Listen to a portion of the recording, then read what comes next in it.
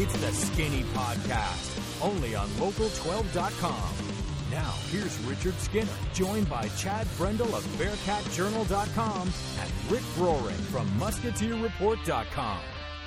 Welcome into the podcast, the first of 2017. I'm Richard Skinner, Local12.com, digital sports columnist and editor, with Chad Brendel from Bearcat Journal, and he's Rick Broering from Musketeer Report. Fellas, welcome aboard, and Happy New Year to both of you.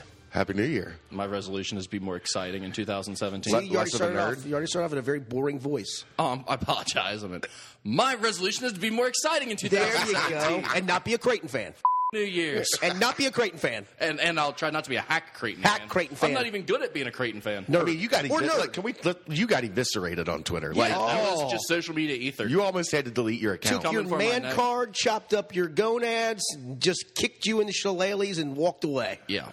If that was Snapchat or Instagram, I would have deactivated on the spot. Since it's Twitter, I had to keep it going. That was great. Business. Yeah, I saw the guy.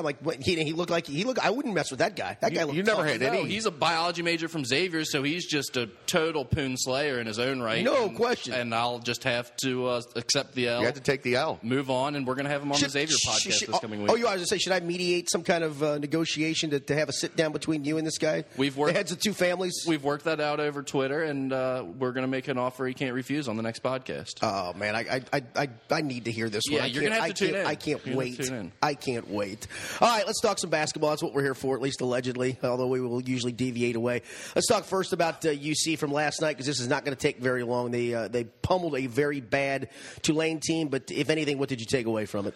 Jaron Cumberland's starting to get comfortable and starting to play like a top 50 recruit in an absolutely loaded recruiting class, and that is a very good thing for the Bearcats. Yeah, I mean, he gives them the shot of offense. Where Trey Scott might give them the energy and defense, right. He gives them the shot of offense that every team's got to have. Absolutely, and you're starting to get more from Kevin Johnson. Kevin Johnson's been in double figures in 4 of his last 5 games, so you're getting more production from the 2 spot.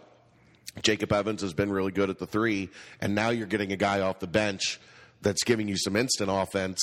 It's a big development as they start. I mean, this is probably their toughest 2-game stretch in conference play coming up starting Saturday. Yeah, Saturday they play at Houston. Then next Thursday, a week from this Thursday, they play SMU at home. So you get through that stretch, you've got yourself a good spot. You might be rolling into Xavier at 17-2 in the crosstown shootout, and that would be fantastic. That would make that game really fun. The only problem is Xavier could be on a 3-game losing streak the week before it happens. But yeah, two different scenarios for sure. All right, so enough on UC. Anything else you want to touch on from that game other than the fact that Tulane is just awful? They're dreadful, but I mean they played hard. They were physical. I mean Dunleavy can coach. He's got bad players. His talent is the guys he's got that can play are young and they don't know how to play yet. Yeah. Can you imagine if you're Mike Dunleavy, though, from what you once coached to what you're coaching now? Or how about the fact that you made good money already in your life and you played in the NBA, right. And you are making a life choice to go to Tulane and around the AAC. Or to live in New Orleans. Yeah. That's not that bad. I mean, I can live in New Orleans. No, that's my point. But you still have to go to Tulane's practices and games if you live in New Orleans. That's even worse. You do have to do that. That's a fact. I guess what happened was his son's an assistant in college, and he was hanging around last year and kind of got the bug back that he decided he wanted to coach again in collge. And Tulane is where he found? Is his son on his staff? I don't think so, no. Oh, I was going to say, so what happened is his son needed a job. He goes, okay, I'll take over this of the American. I mean, that's tough. Wow. They're not good. This may be like a really fan perspective look from this, and you may totally disagree with me, but the Jaron Cumberland thing is interesting to me because if we think about kind of just the criticisms that we've heard about Mick's offense over the years a few different times, things like they play too hard on defense, they're worn out on offense, or they play too tight under Mick. He's too intense, gets them too fired up, and sometimes they're too restricted on the offense. He don't play like that. You'll never get Jaron to do either of those things. No. And he has played harder on defense than I will give him credit. Absolutely, but Jaron Cumberland is never ever going to push himself to the point of exhaustion on defense to where he can't get a shot up on offense or is too tired. He will get a shot up. Exactly. So my point is he kind of is going to he's not going to be restricted by either of those issues. He's kind of the guy that'll just say, I don't care. I'm going to do what I do on offense. You mentioned it in the Temple game. There were a couple times where the ball kind of stuck late in that game, and Jaron was like, give me the damn ball. Like, yeah, if you guys want if you don't shoot it, I'll shoot it. That's his mindset on offense. So I do think it's interesting. It's good to see it coming out because we didn't really see it through the first third of the season as he adjusted to the style and pace of the college game.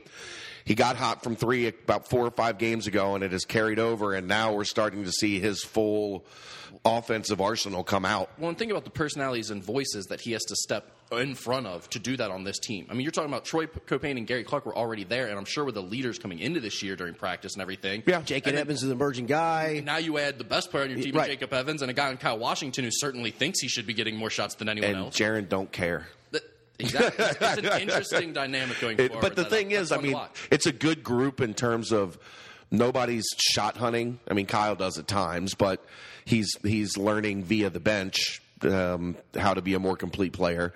But there's not really like a jealousy factor on that team where people are going to be like, Jaron, don't shoot. Sure, but that dynamic doesn't typically lend itself to a freshman saying, you know what, I can step up and be that guy if I want to. Jaron clearly feels the confidence to do so, and that's a great sign for Cincinnati fans. Absolutely. And it's interesting to watch Absolutely. going forward. I mean, with his body, when he takes the ball to the basket, you're not stopping it. I mean, you're just not. He ought to get he got to the line 6-8 times last night, I think, something like that. 4 or 6, I think. 4 or 6. Okay, he should be a guy, and I know he does fall in love occasionally shooting the three. He should be a guy that gets to the line six times in 20 minutes worth of action. If he gets more than that, he should get there 8 to 10 times. Well, and the way he's shooting the three, you can fall in love all you want. I think he's up over 60% the last 4 games. Yeah, it'll come back. It was bad in the beginning. This is it coming up. But I think when teams start to come out to close out on him, and he decides to go put a head down and go, you ain't stopping it. I mean, he is built like an absolute fullback. Well, and the best thing that he's shown over these past couple games is he's a really good passer once he gets going downhill, too. He's gotten multiple guys open for dunks. Kyle Washington last night, where he shot fake, drove the lane, drew the defense, kick it, dunk. He's a very skilled offensive player. That was, we talked about it a ton on the road, Rick, is Cincinnati was, about to get him, or after they got him, it was like how he fits is going to be interesting to watch, and it's starting to work about how we thought it would. Real quick, let's touch on the AAC as well. Awful. Well, it is, but Garbage. You've seen some of the teams that you expected to rise to the top rise quickly, and the ones that were supposed to sink pretty quickly. There was a decent out-of-league win over the weekend. Memphis beat South Carolina. South Carolina's not great, but it's a decent win. It beats the alternative of losing. And in the SEC, South Carolina is going to rack up some wins. in the upper echelon of that. So that helps a little bit. But really, I mean, UC's 2-0, Houston's 2-0, Smooth's 2-0, UCF's 2-0. I mean, so you can really look to start to see. And Memphis has only played the one league game and lost to SMU, so it's not an awful loss for them. Those 5 teams, right? And Temple could be in that 5-6 range too. But I don't know, man. You score 11 points against UCF in the first half, that's and brutal. You're off my list. Yeah. I mean, you start to wonder with those guards the way they shoot the ball, or actually don't shoot the ball, and the fact that we talked last week they don't have a very deep bench, how that starts to affect them as the season goes on. I think Fran is a great coach, but I do too. I think he's going to have a lot of trouble this year, especially if Josh Brown redshirts. Yeah. All right, let's move on to Xavier. If I'd have told anybody on planet Earth that Trayvon Blewett was going to score 1 point on the road against anybody, and Xavier was going to win, no one would believe you, right? Well, I wrote this in the nut graph of my column after the game. I like the term nut graph. It hasn't been used in a long time in journalism. Yeah, I figured you would like a little nut graph. I did. Not nut grab, nut graph. No, that happened in one of the college football playoff games. It did. Did you see that? And that happened to you on Twitter as well, but go ahead. He's been waiting for like 3 days. I have. No question. What were we talking about? We were talking about Trayvon Blewett scoring 1 point. Nut grabs. That's right. Trayvon Blewett, if you would have told me that would have happened, I would have said it would have been DePaul. If you would have told me it would have been the game at DePaul. I'll give you that. Okay, that's a good call. That would have been the one game I thought conference they could have won on the road with him doing that. Other than that, absolutely not. And what really happened is we finally saw Edmund Sumner become one of the best point guard prospects in the country. We saw him become the best point guard in the Big East for a game. The question is, does that continue? How much of that is the real Edmund Sumner? Is he going to continue this progression? And then J.P. McCura, too, played really, really well. And he's seems like he's finding that fine line between being super aggressive, being super active, being J.P. all the time, but also still being an efficient offensive player. Can we talk about maybe the single greatest Euro step I've ever seen in my entire life? The one where he shot the reverse back over his head? Yeah. I mean, Edmond Edmond, that guy it around. was insane. After he took the Euro step, it looked like he was about at the dotted line and took off from there, and then decided in midair, I'm up here. Let me go reverse now with this thing just to make it look even better. Most of the time, those things require some finesse when you're doing a really skilled, high-level Euro step. That thing was foot to the gas pedal on the Autobahn, driving 160 miles an hour. And then going off a cliff and just floating for a while. Yeah, it was unbelievable. Like it really was. And that police on the side of the road just had a Camry going. You got You're that good. one. You got that one, bro. Yep, go for it. I mean, I literally texted you explicitives, just like, oh my god, that is not human. I think he just invented a new word too. Which is? Explicitives? Yeah. I'll have to Google that and look that up in the dictionary. Yeah, Actually, in the hardbook dictionary, hardback dictionary. It's in there. Explicitive. He was great. Thank you. Exactly. I guarantee that was as good a move as you're going to find, no doubt about it. I mean, for 10 minutes, my jaw was just on the floor. It was incredible. He does some things that just make you go, wow. Brief scare for him, obviously, though, when he was down on the ground. Yeah, right after it. What did you think? What I saw in the replay was it looked like he banged his knee. Right. I thought it was more so than the two knees banging was him banging his knee on the ground when he went down. Right. The thing about him, he's just so skinny. It's I know, right. Anytime the dude contacts the ground, it could be a broken arm. Or The best part is they show the close-up of just kind of from his legs on down to where they were working on it and just how skinny the legs are. It's absurd. It's bone hitting whatever it really is. When he lands. It really is. It's scary every time, but fortunately, I mean, he was right back in there, so I don't think it's a concern at all. Some good minutes again from O'Mara. Sean O'Mara is starting to come around, and the biggest thing for him is, like we said, he doesn't need just play offense, bro. The way Gaston is playing, you just need him to be basically what he was last year for a few more minutes a game. Just be a nice offensive spark, a guy we can rely on to throw it into and score or get fouled.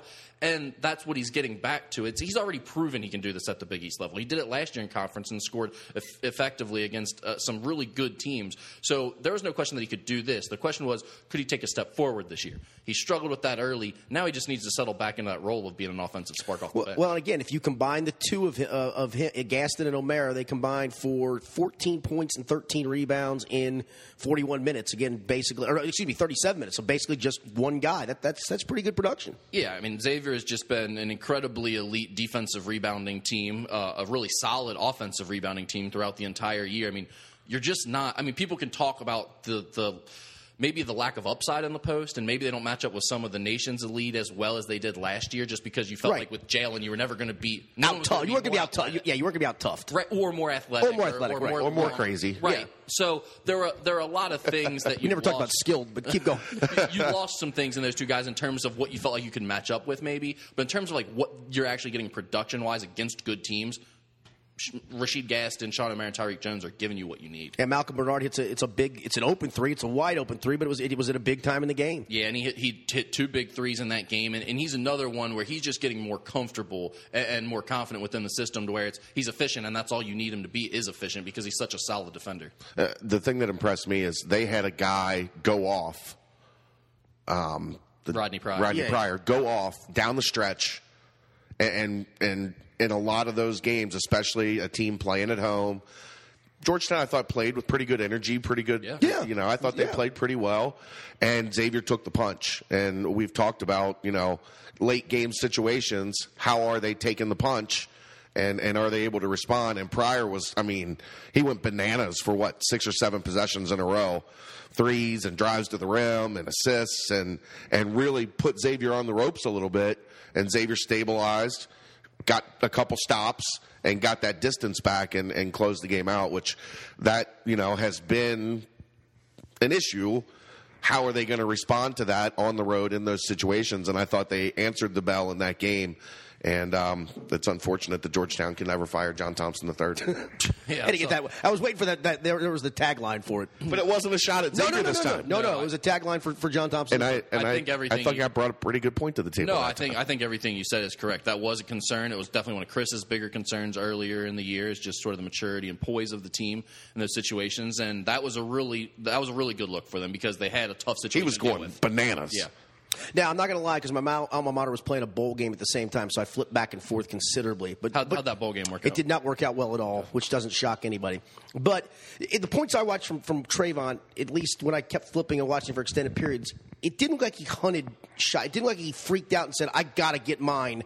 He did take 10 shots. That's fine. He's your leading scorer. And he should, absolutely. And he was 0 for 10 and 0 for 6. But I never felt like, at least the stretches I watched, Rick, where he was hunting to try to get himself back on track, and it was costly. Nope. It was kind of like it was kind of like the house was on fire for him, and he kept going back to the door, seeing if the handle was hot, checking in just to make sure the flames were still there. Yep, nope, still can't make it. I'll defer to you guys. I will tell you, it didn't look like he was shooting with any confidence whatsoever, the points I was watching. It felt like in the second half, like they're in big situations, they needed big shots, and when he was rising up for them, I think all of Xavier Nation was like, run for the rebound. Rather you not. Yeah, no, right. And he was way off. But that being said, I agree. I think he played he continued to play defense. He had a really key drive and assist to Rashid Gaston at a big moment. I think they were one or two at the time that pushed him a 2-possession lead. Huge. That was the dunk. That was the dunk. Yeah, a dish off to Rashid Gaston for a dunk where it was totally made by Trayvon driving and creating offense. Which, if he does that, he's such a decoy for the defense because they're already designed to figure out how to stop him. If he makes plays for his teammates, that really elevates the level of Xavier's offense. But yeah, I thought overall, to back to your point, is Trayvon dealt with that situation very well. It makes it a lot easier to do that when you got a teammate going off for 28. Yeah, no doubt. End of the day, you've got 3 really, really good offensive players, and 2 of them were at the top of their game. So you can survive. Well, I was just say, if you go into most games and say you're getting 51 from the 3 of them, you would take the 51. Problem was you got 51 from 2 of them. The difference is, I think earlier in the year, you felt like you could get that if Trayvon was going to play well, take some pressure off those guys, and get 20 of them. Now, you just saw, okay, Trayvon can be a complete non-factor, and Edmond and JP can legitimately be the stars for this team. They can be the best player in the conference type level that we thought they might be able to reach before the season. What's the latest on Miles Davis? Dun, dun, dun. For the record, while everyone else has been changing and updating and freaking out every time he tweets something, I have said from the get-go, I think Villanova, and I think he will be allowed to return on January 9th.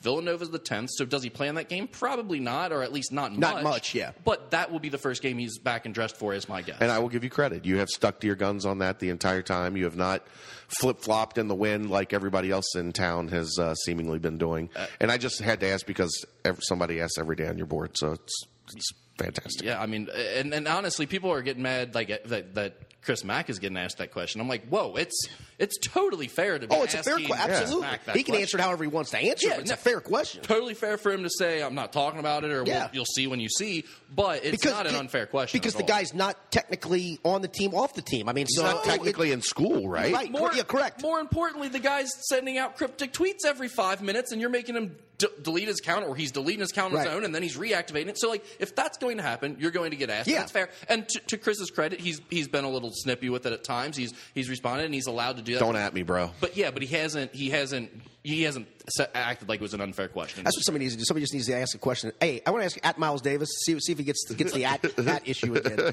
By the way, we will preview the Houston game, the UC Houston game coming up on Thursday's podcast. For Xavier, their next game is Saturday against St. John's at home, and St. John's one of 3 undefeated teams still in the Big East. Yeah, how about that? That's incredible. Obviously, the schedule helps. DePaul win, not so impressive, but the win over Butler is. Yeah. St. John's is the worst type of team to have in your league because they're going to get 2 or 3 big wins. They have no desire because they have no business getting because they're way too talented. But they're still going to suck. When you run into them on the night that they make shots, there's going to be 3 nights that they make shots all year, or 3 nights where they don't look like a totally dysfunctional outfit, or not too far after you thought you were all going to die in a plane crash. That doesn't hurt either. So no, that was after. That was on their way home. Well, okay, I thought it was on the way. Okay, it was on the way home. Yeah, it was on the way home. But that's the scariest part is when you know you're about to get on a plane and all. That's right. True. Yeah. They were people forget that. That's a good point. People forget that. You knew it was coming. Spin zone. You knew it was coming. I like that. The rest of the league, though, obviously the big game was Nova and Creighton, and Nova gets the win on the road. You know, they keep answering the bell time and time and time again. Without Phil Booth, right? It's the most underrated national. It is. It's number 1 team in the country I've ever seen, and that sounds like a straw man argument. It's like but it's not. Nobody's talking about it. No one's saying Villanova's bad. I understand that. That's not my point. But we really don't. No one's saying they're good. No one's saying they're the best team in the country. Correct. No, not one person. Despite them being ranked number 1. No, absolutely. That's my point. Is it seems like every time they keep answering whatever question mark you have, and yet you keep throwing, not you, and the collective you keep throwing question marks at them. And we were 100% right on what we talked about a couple weeks ago. Jalen Brunson's a stud. Yeah, he's better than Arch. Yeah, and he is a more talented player. It's like Arch did all the intangible things you want him to do, but he's gritty, coach's son. But Jalen Brunson is all of those things as well, and he's IQ. more talented. Yeah. So it works out really well for him. He was a monster in the some of the parts I was watching in that game. He was fantastic, and we talked about, hey, does this Villanova team have enough inside? Are they good enough? Well, they just went up against an NBA prospect in Justin Patton, who's been great, and they were able to deal with that. And the biggest thing I took away from this game, we already knew Villanova was really good. I didn't question that at all. But the thing I took away was with Creighton, and that's at home, which is, in my opinion, one of the toughest places to play in the entire country. That made it even a better win. Absolutely, it did.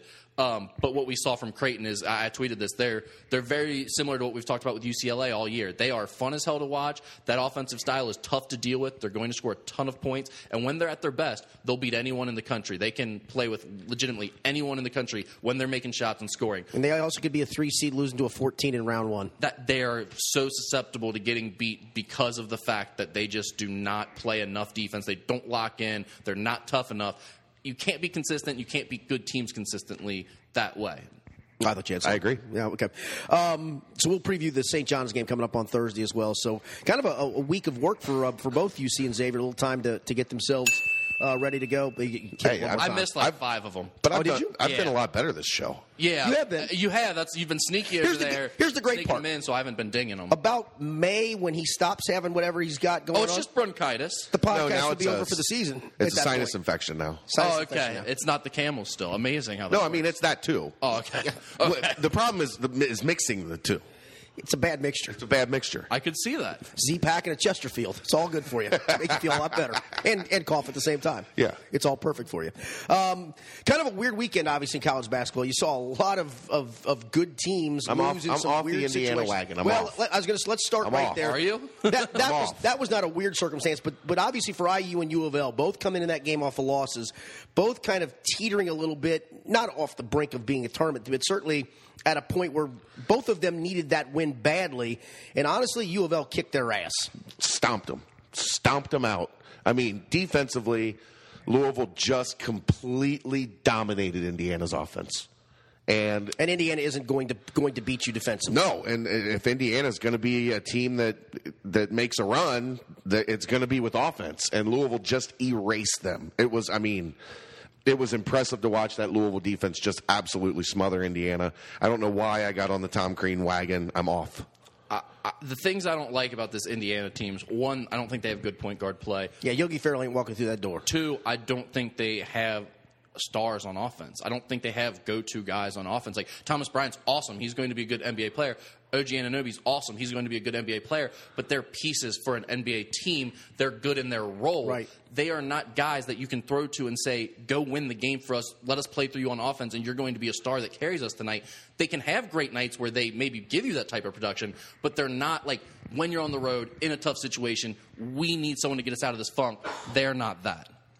Thank you. You needed one more. Yeah. It was off mic a little bit there, but for those who are keeping track at home, that was deserved. He's getting like he used to be just like breathing into the mic and stuff earlier in the podcast. Now he's better at it. Putting his mic underneath the table while he coughs. He's getting better. I think he is. I think he's growing up a little bit here. Well, that's the power of the ding. Yeah, it really does call you out, does it not? I love it. I guess maybe, though, back to Indiana for a second, maybe the Nebraska loss wasn't quite so bad after all, because Nebraska wins at Indiana, and then takes it and wins at Maryland as well. They're 2-0 in the league all of a sudden with 2 road wins. It's still terrible. Okay, maybe it is still terrible. It's still terrible. I tried to give you an out there, dude. I was waiting for that. I was trying to give you an out. That's all I was trying to do with that. Still terrible. Let's talk about, though, the bloodbath from the weekend. You've got, and I'm doing some of these off the top of my head, so please chime in if I miss one. Duke goes to Virginia Tech and just gets destroyed. Losing at Virginia Tech isn't the issue. It's just the way they lost. They were manhandled from the start of that game. Don't be surprised if you look down at the end of the year and Buzz has got them in the hunt in the They're ACC. 12-1 now, right? Yeah. I think they're clearly going to be in the hunt at this point. He's such a great coach. Such a snappy dresser. A great coach. And he's the primary figure in maybe one of my top 5 college basketball moments of all time. Fire. They win at West Virginia, and after the game in Morgantown, they play the West Virginia National Anthem, otherwise known as Country Roads by John Denver. Yep. And literally, I went to Marshall, so literally this is when that song plays, people in West Virginia put their hand on their heart It's their national anthem. And Buzz doesn't. Deliverance isn't the theme from? No, that's like the state song. Oh, okay. Buzz doesn't know this. You got a purty mouth. You sure got a purty mouth. Buzz doesn't know this. Squeal like a pig, fat boy. So he's coming out to do a post-game interview with the two announcers. And he doesn't realize that this is the sacred song of West Virginia. And he's two-stepping on the West Virginia logo across to the announce table. I think that's paid a great honor. It's good old Buzz. So they cut to the announcers, and there's nobody. Like, it's 5 minutes after the game, everybody's kind of cleared out, And then you hear this noise. and you literally see them rushing back down, and they're just standing behind him, screaming, ready to kill him. Don't they two-step in West Virginia? And Buzz is looking around like, hell's going on? I just had me a nice little two-step to Country Roads on my way over for the interview. Oh, my God. Like, I literally thought that there was going to be bodily harm done to Buzz Williams. Did they escort him off the floor? Or did he do his... No, he did his interview, and you see security guards just sprinting over to where the TV announcers were to hold back the mob from lynching him. John Denver fans are just they're a little crazy. I always say that. If you ever went to a show back in the day like I did, oh boy, you better bring a weapon. That's all I'm going to tell you. Those John Denver people are a little off the hook, because that's all I'm going to tell you. Some more of the bloodbath. You get Carolina going to Georgia Tech and losing. You get Purdue losing to Minnesota at home, right? That was at home, correct? in overtime. So it's like okay, but still, no. But that's the thing to me. That's worse. Yeah, because you had second chance opportunity. Yeah, right. To right the ship. You overcame it at the end of the game. We're like, okay, we survived. We get it overtime, and then you still lose. And Biggie McLean was there for all of it. He didn't foul out or anything. So just an awful loss for them. Biggie McLean? That's a different dude. Biggie Swan again. Sorry. Biggie McLean's doing luggage at the airport. Yeah, sorry. Still trying to make a free throw, I believe, too. That's an L. Yeah, that was That's a bad an L. You may have to edit that one out. No, I think that one's staying in there. Yeah, just going to leave it in. Shout out to Biggie McLean. It's the only time he's been mentioned on a podcast. So in his then, career. what do we make of all of this? Is it conference just play you stuff? say, I just say you just make it conference play on the road no matter what?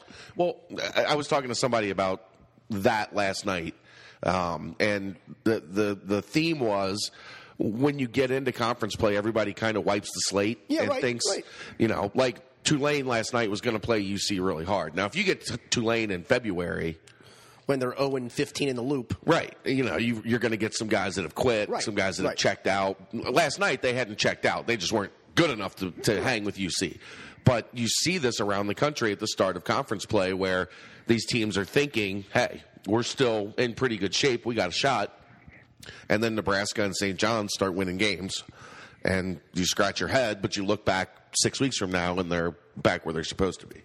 You know, the other thing that I think kind of factors in here is you go through non-conference play, and even if you're playing good teams, it's teams that aren't familiar with you. No doubt. Absolutely. And so you've got maybe even young kids in like a Duke's case or something where they're rolling through this like, hey, man, we can score pretty easily. We run this stuff. Coach knows some sets. This Coach K guy, he's doing his thing, man. He can coach a little bit. Then all of a sudden you get in teams that have been coaching how to stop Coach K's system for the last however many years. Right. They know exactly what you're going to do. Things just become a lot more difficult. You have to execute a little bit better. Yeah, and obviously for those teams, they did not do that. Grayson Allen made the trip. I did. He sat on the bench. I saw that. How much sooner? How much longer before he's back? It was good. It was okay. Don't encourage that. That was not okay. Louisville or Florida State, same as we talked about before. Yeah, maybe now even sooner rather than later for sure. Kentucky does play tomorrow night against Texas you didn't A&M. give yourself that wah on Biggie McLean. He called himself out. He took the L. He still should have taken He took the L for it. That wasn't a joke. That was a mistake. I really thought the dude's name was Biggie McLean for a second. My bad. He erred is all he did. He took the L on that one. Kentucky, Texas A&M. Anything you want to say about that? No, I didn't think so. I just want to bring it up. No, I mean, like Texas A&M is a decent team. I think they may even have a chance to make the tournament by the end of the year. I just don't like if they beat UK. That's a bad loss for UK. No doubt. Yeah. So there's not much to say there. I think. For Kentucky and the SEC, I mean, if you're a fan, how much of this is really it's shrug your shoulder time until March? Really, it's Xavier in the A-10 is what it is. Yeah. Honest to God, it's like who cares about any of these games except for the one non-conference game against Kansas? I was just going to say it's like you see in the AAC this year, and then I thought, well, there's actually 3 or 4 teams in the AAC that are decent. Plus, UC needs to win the AAC before they get to start acting like they don't care about any of the games. Right. I'm just saying UK wins the SEC every year, so they literally don't care about any of these games. Yeah, no, I don't disagree with that. Touch on NKU for a minute. They played arguably one of the 2 or 3 best teams in the Horizon League. Played them toe to toe for a half, but did lose to Oakland. It did lead their coach though to going off a little bit at halftime. Did it not? Is this the best halftime, the in-game halftime coming off the court you've ever heard? Team's struggling a little bit on offense, shooting about 37% from the floor. Any adjustments you want to make in the half? It's still got a tie game. We're just the stupidest team in the world. That's our problem. That play right there, we're wide open. We turn it down and shoot a crappy shot. That must be coaching. I must be the worst coach in America. I'll tell you.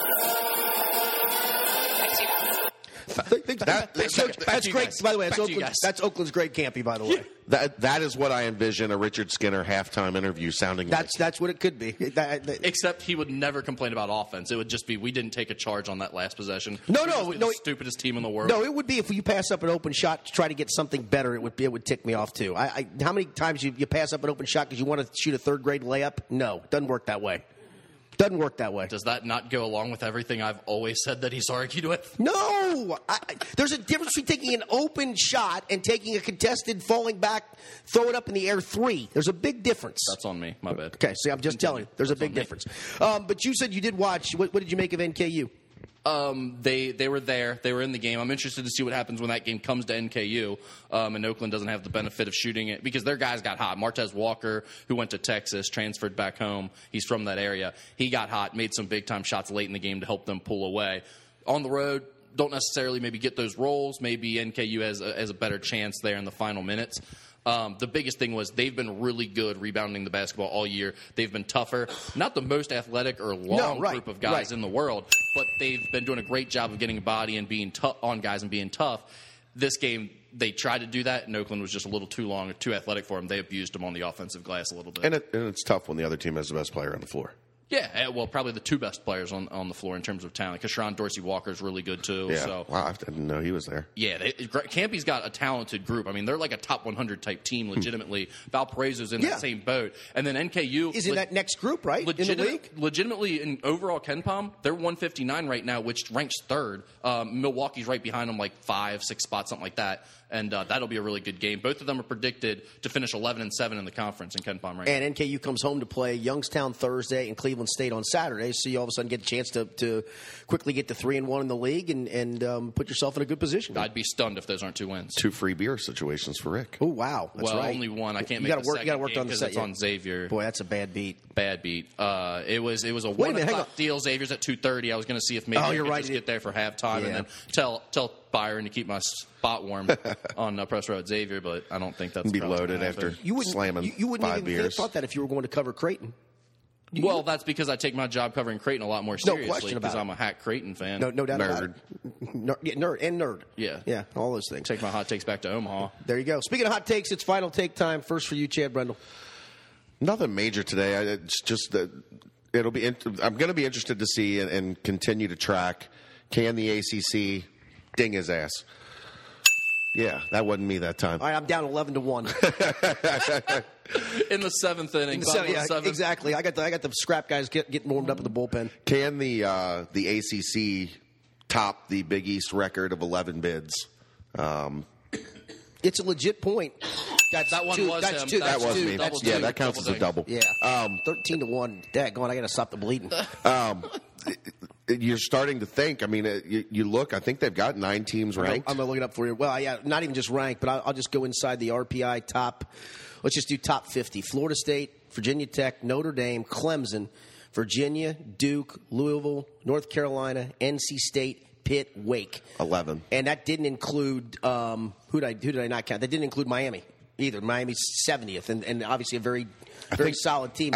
I don't think they're going to do it. I think they're probably going to get 9 or 10. I don't think they can get to 11. But a team like Virginia Tech jumping up and biting Duke, I mean, it's going to be really interesting to see how close they can get. What do you think, Rick? I mean, the ACC is really good. 14-1. Nah, it's 14-1. Yeah, 14-1. You just easily. flared one to right. 15. Oh my gosh, what an inning he's having. He's out of control. He's gotten to the bottom of the 7th, and he's just picking on this poor relief pitcher. Dude, you can bring in Chapman for more than 3 outs. he'll not be happy about how you used him. But no, I think the ACC will get a ton of teams in. I don't really know the exact number. I'd have to look at it closer, and it wouldn't matter anyway. But at the end of the day, I think the bubble, when you start looking at, like we say, Brian Snow always says, 68 teams have to make it. How many teams are going to have a better resume than these lower-tier ACC teams at the end of the year? It's just not many of them. I'll tell you, for my take, I'm looking at the Pac-12 this week. Because one thing, I'm glad that USC finally got exposed for the frauds that they were being undefeated. They do this every year. Play nobody. End up with a good record. Get into conference play. And we see that they absolutely suck. Oregon is legit. They're the real deal. So Dylan Brooks is back. They're playing like a much better team. They beat UCLA. Obviously, that was a huge win we talked about on the last podcast. But then they turned right back around and picked up another big win over USC. And not just a big win, but they beat them 84-61. They just smashed an undefeated USC team. So, wow. Bottom of the ninth, I'm struggling now. Dude, honestly, I think we might have had a record. Just put the podcast and him out of his misery. I was going to say, let's just do that. Boys, I appreciate the time. We will be back on Thursday to preview the Houston game for UC, to preview the St. John's game for Xavier, talk a lot more college basketball, and one more just for posterity. Have a great week. We're back on Thursday. Thanks for listening to the podcast.